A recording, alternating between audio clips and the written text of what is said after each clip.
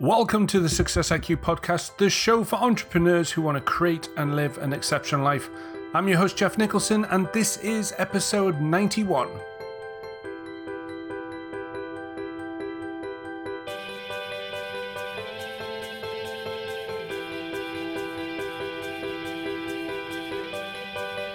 Good morning, good afternoon, good evening, wherever you are in the world. I truly hope you are having an amazing week.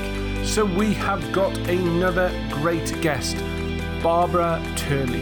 Now, Barbara is an investor, entrepreneur, and founder and CEO of the Virtual Hub, a business she started by accident that exploded into the space of 12 months to become one of the leading companies that recruits, trains, and manages virtual assistants in the digital marketing and social media space for businesses who need to free up time and energy so they can go to the next level. So Barbara, welcome to the show. Hi, Jeff. Thanks so much for having me. Oh, I'm really looking forward to it. As I said at the beginning, before we sort of hit the record button, this is a topic that keeps coming up with my clients and even some friends of mine who I mastermind with. But before we really get delved into all of this cool stuff, could you just give us some backstory about what's brought you here today? Sure. It's actually quite an interesting backstory, especially for those entrepreneurial listeners. Look, you would think that, having a business of virtual assistants in the Philippines, you would think that I might have a background in HR or people management or some sort of team leadership type thing, or even digital marketing, which is where we kind of specialize in VAs. And I actually have a background in none of those things. I totally by accident ended up starting this business.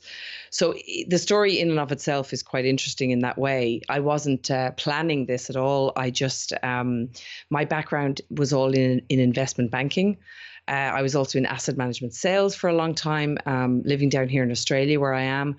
But I always had dreams of running my own business. And I started out doing some business coaching, as a lot of corporates who leave their job would tend to do. And I found that all of the clients I was coaching, they were all smaller businesses. And they all typically had the same problem. I noticed that they kind of knew what they wanted to do. And, there was a lot of strategy that I was bringing in, but they couldn't actually get anywhere because they had no time. They had no time to do to implement the things we needed to implement. And they also didn't really have enough money to hire the types of people they needed in their own country. So like a lot of other people, I had read The 4-Hour Workweek, Tim Ferriss's book. I knew a bit about that you could get these VAs in the Philippines. I had one myself. So I started recruiting just friends of my VA to help out some of the businesses I was coaching. And to cut a long story short, literally within a few months, I was just getting way more demand for VAs than I was for business coaching. And in the space of about a month, I literally flipped and decided, you know what, I'm going to do this as a business instead. I just figured there's a business in this. And now it's 4 years later and we have 100 staff in the Philippines. We've got clients all over the world. We've got offices there. It's crazy ship altogether. Yeah, it's an amazing thing, isn't it? How sometimes I guess maybe not a side hustle because it might not have been that, but it's just how things just seem to take a path. And that when, yes. And I suppose you had the foresight to go, actually, I'm not sticking with the business coaching side. This is a bigger opportunity, so I'll take this one. Yeah, I just found that people were literally falling over themselves to kind of come. And I was getting calls from friends of friends and clients of clients saying, can you get me one of those VAs? And, everybody in the entrepreneurial world tells you that, if you've got to find a problem that people will literally fall over themselves to pay you to do right now. And if you find that one thing, there's your business right there. And I just looked at it and went, wow, it's just staring me in the face. So people were willing to, and then I naturally found actually, I guess, that was the beginning, but to be successful at something is a whole other game. And I guess this was maybe a lucky break. I discovered that, but again, by accident, I'm very good at systems, processes, and teams. I have a natural interest in that, and I've been quite successful at that, even though I wasn't really doing that in my previous career. So that has helped a lot. I've really enjoyed that part of the journey. And how, because obviously being an investment banker must be a highly, intense, high pressure career. How does that compare to being an entrepreneur in your experience? Some days it's harder, some days it's easier. There's a lot of look in the banking days, I spent 10 years on an equity trading floor. So when I say investment banking, I mean more, I just use that as a broad term. So I was in the trading floors, which was, fast and dynamic and all the things you want to have when you're in your 20s. And then I moved into asset management sales, more of a sales sort of role in my early 30s. And so that transition was moving to a slower pace anyway, still high pressure, but a slower pace of type of sort of thing. But I just always had a dream. I just knew I wanted to build my own company one day. That's really what I wanted to do. And the entrepreneurial world, look, in some ways, I don't know if I've ever been as stressed out in my corporate days as I have been as an entrepreneur, because I had never experienced the sleepless nights that people talk about. I think you can be very stressed in your corporate days, but I don't think I never lost sleep or as much sleep over it as I have being an entrepreneur. So in that way, I think it was easier. But then the freedom and flexibility I have now, I don't work as many hours at all. I have a lot of flexibility, so I love that. So it cuts both ways, I suppose. Okay. So let's dive into this, because as I said, when we did our sort of pre-chat, I get a lot of people, clients and, associates of mine who are looking at this virtual or this debate of, do I hire or do I look at a VA? For you personally, what do you think are the benefits of hiring a VA? Okay, well, the most obvious one. Now, well, first, the term VA, I think a lot of the problem, the term VA is very broad, right? So what does virtual assistant mean? These days, it has gone from anyone with a heartbeat who can touch type to someone who could almost be an operations manager that's still calling themselves a virtual assistant, right? So that's where a lot of people are really failing at this or struggling, because there's a huge confusion around the term virtual assistant. So first of all, that's the big thing. Then, of course, there's VAs in every country. There's ones in the UK, they're in the US, Australia. And then you've got the other camp where in the Philippines, you've got them in Vietnam, in Eastern Europe, across India, like you can go anywhere. The most obvious advantage of a VA in somewhere like the Philippines, of course, is the cost effectiveness of it. But again, someone being virtual anywhere is possibly more cost effective if you're good at it. And I think one of the reasons people have the debate is that they're not quite sure, and we see this a lot in our business, they're not quite sure how to get this right and how to get success at the virtual thing. Because that's a skill in its own right. So I see that a lot. And it's also, I suppose, the possibly the fear of letting it go out of your sight. So it's being able to have that trust in going, right, okay, I'm giving it to so-and-so in the Philippines or wherever it is in the world. They're going to do that, and have that trust that it is being done where they can't watch it. Yes. And I think, again, that's a huge fear and a legitimate one, because, the whole internet is littered with stories. And I've experienced this myself of, VAs going missing and work they said they were doing and they didn't do. And, there's a lot of that goes on. So that is a legitimate fear. I guess a lot of people are coming to companies like ours because we have managed to pretty much eradicate all those problems. Ours are all employees. I mean, they have to jump through so many hoops to even get hired by us before they even meet a client, that, we have managed to kind of create, to eradicate a lot of those problems. So, yes, it is a legitimate fear. And I think the outsourcing thing as well, just to be clear, you can just farm something out to an outsourced person, or you can have a virtual person who you bring into your business and make them feel and look and act exactly like any employee that you would bring in. Doesn't matter that they're virtual. Yeah. So for you, what is how does the sort of the onboarding of a client look like for you? What sort of things do your clients have to do in order to make sure that you are getting the right fit for them? So a lot of it comes down to, a lot of people think, if I can just get the right person, the right fit, it's literally what you've said. And of course, that is very, very important. But let's assume for a second that we have great people, right? We've got great people. A lot of the failure happens with clients who are not, they underestimate the amount of work they have to do in order to get their business ready to have a virtual team or to delegate effectively, even if the person is in the office with you. So a lot of businesses really underestimate this. So as part of our client onboarding process, we actually bring clients through a getting ready sort of thing, where they get a mini, it's not very long, but it's a few videos by me, which are teaching them how to use project management tools like, for example, Asana or Trello or any of these tools out there that are very good when you're delegating and when you're running virtual teams. We also teach, how to create a process. A lot of people, process mapping is so boring, but it's so important if you want to build a business that is going to take you anywhere or is scalable. And the final one is communication. I mean, communication, it makes or breaks this whole thing. So we sort of bring clients through this client onboarding process. Then they get to meet a selection of VAs and they choose the one they want to work with. And then we help to integrate that VA into their business. And we just keep liaising with them, as we go along the relationship. So we don't just give you someone and then buy off on your own. We actually help a lot along the way to iron things out. Okay. So with all that being said, obviously over the last few months, really, there's been some huge changes to how people process data and all of that sort of thing. How's that affected the virtual assistant world? Yes, so the GDPR, it's like a swear word at the moment.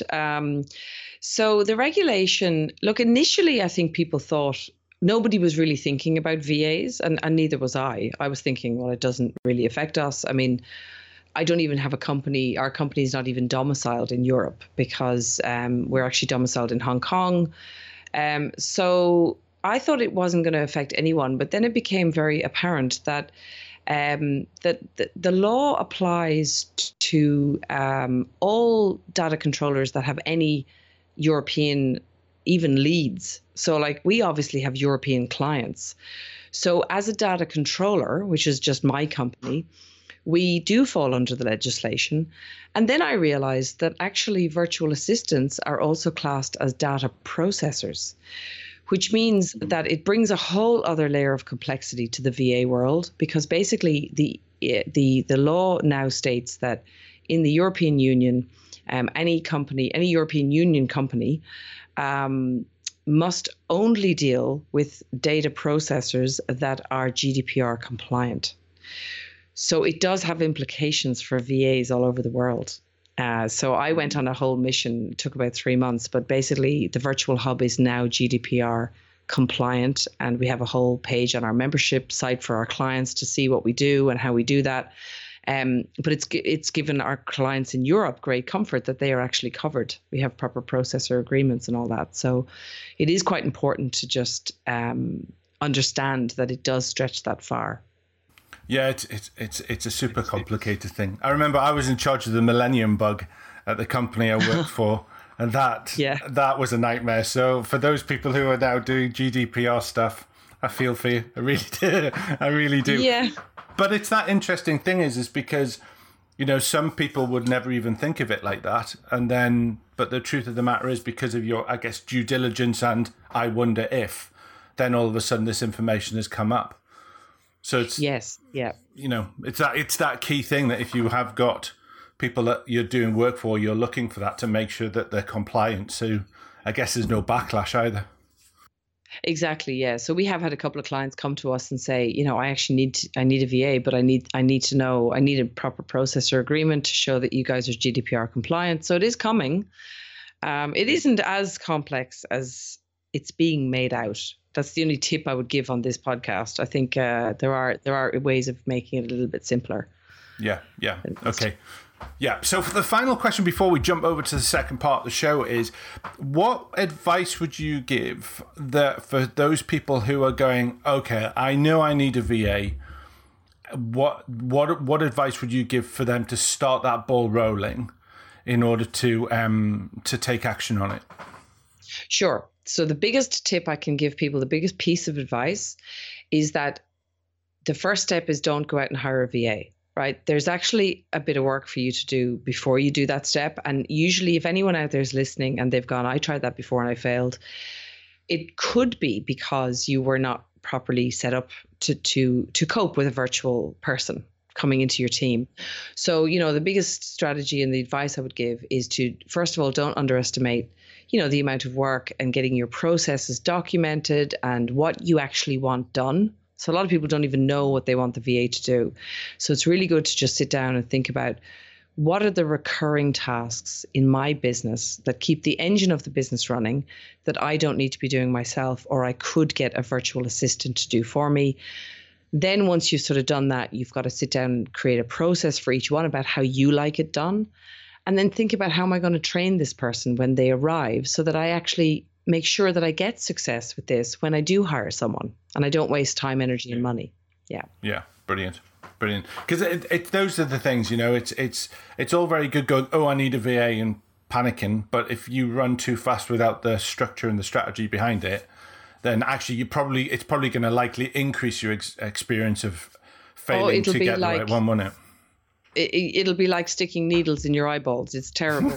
You'll create a whole other, task for yourself if you do it that way. Hi guys, so just before we jump over to the second part of the show, I wanted to let you know that Success IQ Alliance, my membership program, will be entering its pilot phase shortly, and I'm looking for a group of people that would like to join me during this phase at the very beginning of the whole process. If you're interested and would like to find out more information, then please email me at info@jeffnicholson.co.uk. Places are limited, but it would be lovely to see you there. Speak soon, wishing you the greatest success, and have an awesome week. So now what we're going to do is we're going to go to the second part of the show. This is where I get a chance to put you on the hot seat, so to speak, and ask you a set of questions. So, are you ready? Yes, go for it. Okay, so the first question is, how much time a week do you spend on self-development? That's body, mind, and spirit can be included in that. I'd love to say that I do yoga every day and then I spend hours every week. I should do more, but I would say personal development, I would spend, maybe a couple of hours. I do have a 2-year-old though, not to make excuses, but I used to do more. I should do more. That can be development just very open. Yeah, absolutely. Yeah, exactly. And I suppose it's because obviously you live in Australia. I mean, the sun just fills you full of nutrients and sorts everything out anyway. Well, so, even just walking around the corner for a coffee, it's like blue skies and the beach. So I just probably get more of it than I realize, by just living here. Excellent. Number 2 is, what is your favorite personal development book and why? Yeah, so I'm not sure if this is totally classed as a personal development book, but I did see it this way. The old, what was that one? The 7 Habits of Highly Effective People. That's a very corporate one to pick for personal development, but I think it was one of the most pivotal books that I ever read. I read it a few times, and I don't normally do that, but it was a very pivotal book for me. That whole concept of starting with the end in mind, listening, like deeply listening, to understand what another person is saying. Those kinds of things, I really got a lot from that book for me personally. Yeah, the big one for me from that book was the paradigm shift, where I think the example was of the guy on the train seeing the children playing up, and he had one thought, and then all of a sudden, after the guy told him exactly what was going on, his whole concept of things, and that was the real thing that changed. The real sort of magic phrase. Yeah, exactly. Your perspective on things. And that big book for me was very pivotal. So I just always stands out in my head. Yeah. Brilliant. Okay. Question number 3. What's your favorite app? Okay. Again, I'd love to say something really cool, but Asana is a project management tool that has an app that changed my life. Like literally my phone is like, I just can keep up with the team. My business is all virtual, so Asana for me is changed my life. And what did you use? Did you kind of like go from paper system to Asana, or did you drill through the Nosebees, the Trellos, the Meister tasks, or anything or was it No, sort I of? went from nothing to Asana, and I've looked at Okay. the other ones and thought I just have no interest in changing because it does what I need it to do. And Yeah, I think people yeah, overcomplicate things. They just look at too yeah, many things. And yeah, they're all yeah, great. Just pick yeah, one. yeah. Yeah, because I like for projects I like Trello because I Yes. like the way you can move it. And yeah, all right, it's a bit funky and The whole stuff. other podcast, that Yeah, topic. exactly. Yeah, but it is amazing how many out there, and Yes, there's the tons. debate of do I do this or do that or do that, and at the end of the day, just try one. How long did you give yourself to? Because the interesting one is when you hear people using productivity tools like Asana or Trello or whatever. To me, it's the amount of time they give themselves to get used to it before they make a decision it's working for me or not. Yes, look, I might be unique in this feeling, but the minute I saw it and I realized that you could run things this way, I mean, for me, it just made so much sense. So I don't really understand. I find it very hard to understand people who don't want to do it or who want to remain trying to run projects over email. Like that's a disaster. Like email is not a project management tool. So yeah, I do think people need to give it time. But I also think the mistake people make is they overcomplicate it. So I always say to clients, just keep it simple and don't create Frankenstein in there. You just need a couple of projects and a few bits and pieces to get started. Don't go in creating like subtasks and sub bits and tags everywhere because you'll get lost initially. And then you'll hate it. And is Sana your communication tool as well? Or so is it sort of, can it do things like Slack or whatever else? Look, I have looked at Slack. Yes, it is our communication tool. Okay. I have looked at Slack several times. Yeah. And I probably will bring it in at some point. But at the moment, I still don't see the point in having Slack and Asana for what we're doing. It's just, I like it all in one place. Brilliant. Excellent. Okay. Number 4, what's your biggest business mistake and what did it teach you?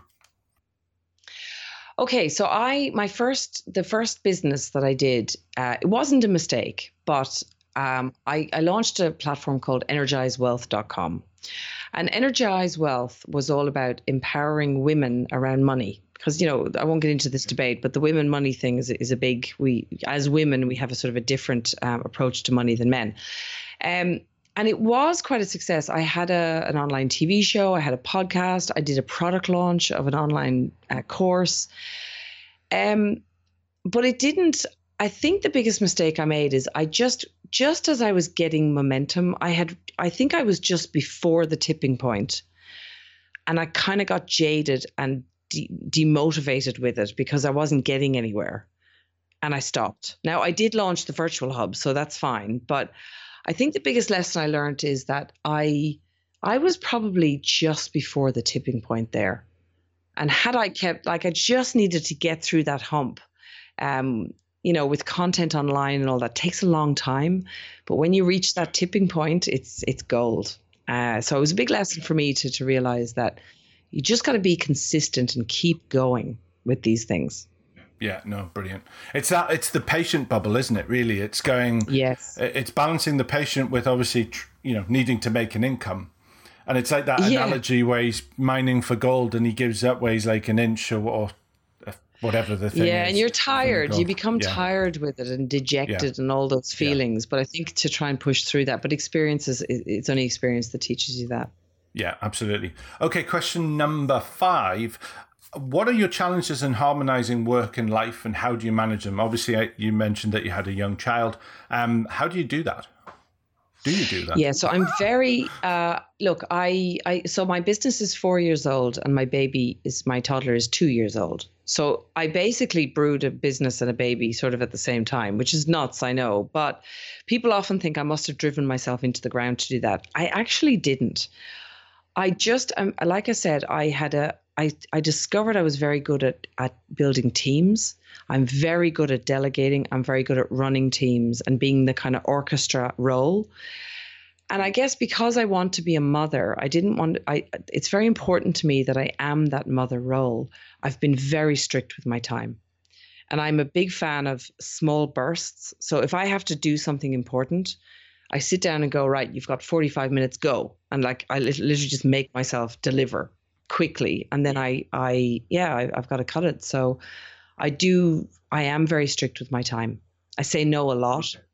Saying no more than yes is a big tip that, again, experience has taught me. Yeah. That's a hard thing to do. No's like one of those words that we've been taught that you don't say it. And it's like, actually, it's one of the most powerful words you'll ever learn. Yes, say it more. Say no all the time. So I say no a lot. Like I say no to particularly business opportunities. Make sure that you stay focused and you just say no to all the noise around you and just keep going with what you're doing. Same with your life. Yeah. Oh yeah, I say no a lot to my children. Yeah. No more money. Yeah. Can I get this? No. What do you think I'm going to say? Okay. Okay. Question number 6. What advice would you give an entrepreneur that you wish you had known starting out? So sort of like, what would I say to myself starting out? Yes. So my biggest piece of advice that I really do like to impart these days to people starting out is that, yes, you need to be persistent and you need to have hustle, right? And these words are bandied about. You do need to have a sense of I will win, right? And that's what hustle is. But you've got to measure that with making sure that you're being persistent and hustling in the right direction. Because if you go persistent hustle at something that's blatantly not working, but you're just so pig-headed you can't see it, then you're going to just drive yourself into the ground. So it's about listening to the market, listening to the customer, listening to the problems, and then being persistent and hustling that you will win and you will find the answer to that business you're going to launch or that you're launching. Yeah, that will get you there. Brilliant. Okay, question number 7. What is your definition of success? Yeah, I love this question, actually, because everyone has a different definition of success. For me, success purely means that I have enough, or maybe more than enough, but enough passive income that I'm not involved in to cover my lifestyle and that I don't have to, so that I can work for the love of it and not for the money. So that's a really powerful thing. People always think I want to make millions. I go, no. I just want to make sure that if I've got enough money coming in wherever, doing, be it a business or investments or whatever, that covers all my costs and my lifestyle, me living, then the work that you do is because you love it and not because you have to do it for the money. That's success for me. Yeah, and actually, Barbara, that's one of the reasons why I asked this question, because time and time again, I'm speaking to people who are chasing someone else's definition. Yes. And either the amount of stress that is causing, or, as you said before, is they're hustling in the wrong direction. Is absolutely crazy. And once you can understand, because an awful lot of people are coveting, I want $1 million, or I want this, and they go, but why? And if you can understand what it is you're pursuing and why you are pursuing it, then, okay, I get why you're looking at that target. But don't just throw a figure in the air and going, because that sounds really cool. Because actually, if you're looking for financial freedom for you and your lifestyle, how you want to live it, may not actually be $1 million. It may actually sometimes financial freedom has nothing to do with money, actually. It does, absolutely. It's looking at it and taking the time and sitting down and going, okay, this is actually what I want to achieve, and this is what success means.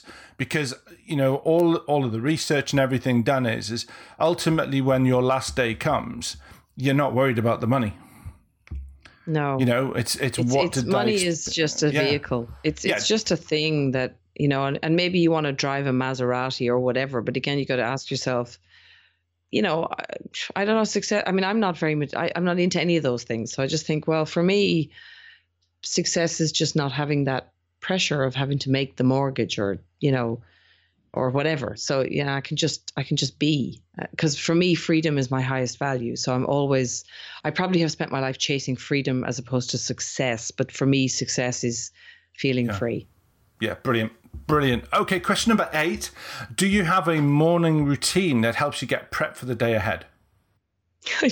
Again, I'm thinking, I get asked this one all the time. And I don't know whether, I think women, I think we're always, I feel like people are expecting me to say, I get up and I do my meditation and my gratitude journaling and all the things that I should do. Honestly, I don't. I mean, I literally get up. Morning is my power time. I have all my best ideas. I go out, I have a coffee at my local cafe. I feel amazing. I come back and I power through work in the mornings. So I don't really have apart from going out to have a coffee, not really, no. No, but I suppose at the same time there is an element of a routine, because you go for a coffee and then you do your power, and it doesn't. We can all say yes, it would be lovely if we could go and sit on the beach and look at the crystal sea and go, I'm meditating now and I feel good. The reality is we can't always do that, and you've got young children. And you've got responsibilities from that. It's so you do. I guess the way I see it is you do have a morning routine. It might not be what the traditional personal development go. That's a morning routine. Yes, what they tell you. And would I feel better if I did all these things? Possibly. Yeah. I just think I'm at an age in my life where I'm sick of thinking about all the things I should be doing, and I just want to do stuff that makes me feel alive. Yeah. And I just want to do what I want to do, and that's it. Cool. So maybe I'm old and grouchy at this point, but that's how I feel about it now. Brilliant. You'll get your old shillelagh and you'll start going after them. Okay. So this is the final question. It's the life lesson question. You basically pick a number between 1 and 50. These are things that I have learned from recovering from a long-term illness and starting a business. It gives us our final sort of conversational point. It's okay for you to disagree with it, but pick a number between 1 and 50, Barbara. So my daughter is turning 2 in a couple of weeks' time, so I'm going to pick 2. Okay. Is it a bad one? No, I'm going to ask you to pick another one, because actually that rule is start your day right. And we've just literally talked about that one. So pick another one. Okay. So she turns 2 on the 18th of August, so 18. Okay. Practice persistence. Oh gosh, we talked about that. Want me to pick another one? Well, no, because I suppose is that we could go a little bit deeper on that, because it's that thing is when I look at that, for me it was not only about practicing persistence, to pursue whatever. It was about having to understand that, we would love to think that everything's a quick win.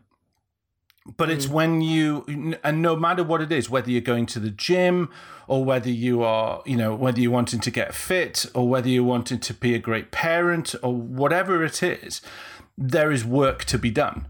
And when I was recovering from my illness, as much as I hated the stuff that I had to do, and a lot of it had to start from the internal processes of my mind before I could even get out and do it to the sort of the real world, if you want, it's that, whatever some of our thinkings are about, I've been doing this for 2 months, but you may have to do it for 3, 4, 5, 6 months to get the results. Granted, as you said before, don't hustle in the wrong direction.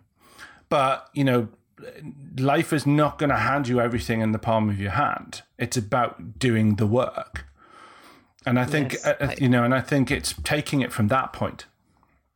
I absolutely agree with you, because I think there's 2 things I would say. I totally agree. And I think a lot of people they underestimate, when we say do the work, they underestimate the amount of work, right? So a lot of people are like, I am doing the work. I'm like, well, you're not doing enough, right? Because it's hard, man, right? That's why that's why the best of the best, there's only a few of them, sort of thing. It's a big, there's a lot of work involved. And I think with the word persistence, though, people have got to be very careful in that it's okay. Like, so you want to be persistent, but like I said, you've got to be persistent, but with your head up, looking forward, not down at the ground. Like persistent, head down, keep going. That's persistence. But you may also want to just look up and see what's happening around you to see, are you going in the right direction? Because if you're going persistently in the wrong direction, you may not see it if you're not being very aware of what's going on around you. And that's the same in life. Like, if you're driving yourself into the ground with a fitness goal and you don't realize that you're actually doing damage to yourself, you've gone too far. Or in a business where you're just striving after the wrong thing when the market is telling you, it's almost screaming at you that you are not you're not going in the right direction. No. And your also customers are telling you, you've got complaints everywhere, whatever, and you just keep going. Yeah. That sort of thing. Mm. Yeah, and I notice it as well when you're looking at people working on their mindset, and they're kind of like going, but I've done it, 10 times, and it's like, yeah, but you might need to do it 50 times, and they're just automatically. I mean, I worked with a lady a few months ago who was having anxiety issues. And it's you're going, no, okay, you've got to do this on a daily basis, or you've got to do this whenever this situation comes up. And it's like, but I've done it for 3 weeks in a row. And I says, yeah, I know that. But sometimes you've got to do it longer because you've also got these really ingrown habits and limiting beliefs that are kicking in. And the only way to break them past is by sheer dogged determinateness to go, I'm going to do better than what the last feeling was. But it's a hard thing. Well, I think a lot of people also, like she said, I did it, I've been doing it. A lot of people think just doing it is enough. You actually have to believe it, feel it, know it. You've got to have a persistence about that. Like, you've got to know that you will get this, and you will. I can't even describe it. It's like a knowing, because people, even with the VA thing, if I was to go back to that, people go, oh, I got a VA and it didn't work. I'm like, well, maybe it didn't work, but you didn't have a commitment to saying, I'm going to get this offshore cost-effective strategy working. I'm going to keep plugging away, and maybe it's the wrong person, wrong stuff, whatever. But just the doing and persistently doing may not yield you the result. You need to be persistent in your knowing. That you'll achieve it. Yeah. And the other caveat to that is when it's worked, don't stop doing what works. Yeah. The amount of time people go, oh, it works, I'm just going to go back to my old habit now. It's like, no, you need to keep on going. Absolutely, yeah. And listen to yourself. I think a lot of people don't listen internally, about how this is affecting them internally and what they're doing. And like I said, that's a whole other topic that we could explore, but it's another podcast topic. Absolutely. So the floor is now yours for you to share how people can find out more about you or anything else that you want to talk about. Sure. So a couple of things. I've got, if you want to find out more about the topic of VAs and scalable business, and, I've got a couple of gifts for anyone listening. If you go to thevirtualhub.com/successiq, over there we've got a free e-course, the Scalable Business Success Formula. We've got a couple of checklists that you can download for working better with VAs that are really handy, and you can also book a call with one of our outsourcing strategy consultants there, free call, to chat with them if you think that this is something you'd like to do. A lot of people, for me personally, I like to connect with people on LinkedIn. Excuse me, I post a lot of my content over there. And I also have a podcast. If you want to listen to more musings about virtual success from me, it's called The Virtual Success Show. And we talk about, it's basically all things outsourcing success by entrepreneurs for entrepreneurs. Brilliant. And thank you very much for that lovely gift as well. We'll put it on the show notes and all of those sort of things. So just before we go, do you have any final words of wisdom? Yeah, like we were joking in the pre-call, don't do it. So, no, my words of wisdom, I guess. I'm trying to put this in the right language, and I don't do this that successfully myself still, but I'd like to do more of it. I think we all worry too much about stuff that is probably not going to happen. So we have a lot of anxieties, and I have it too. We all do, but it's about trusting more that you're on the path that you want, that you're on your path. And being persistent in that, I suppose, if I was to tie it back to the persistence thing, just trusting more in the path that you're on. That's brilliant. Thank you very much, Bob. It's been lovely having you on the show, and I just want to wish you the greatest success. Thanks, Jeff. So first of all, just let me say a massive thank you for joining me today. It's lovely to know you're listening, and I really appreciate the support. If you'd like to know more about me, my services, and how to connect with me on social media, then please visit www.thevirtualhub.com. geoffnicholson.uk, and that's Jeff, Geoff. I also invite you to join my growing community on Facebook. Search for Jeff Nicholson UK and join like-minded people, because it would be absolutely awesome to see you there. You can tune in and listen to us on Spotify, Stitcher, SoundCloud and TuneIn, and of course iTunes. If you have enjoyed the show and have time, please leave a rating and review, because it really does help me grow the show and make the impact I'm aspiring to do with the show. I wish you the greatest success, and remember, don't settle for mediocrity. Go out there and create and live the exceptional. Have a lovely week.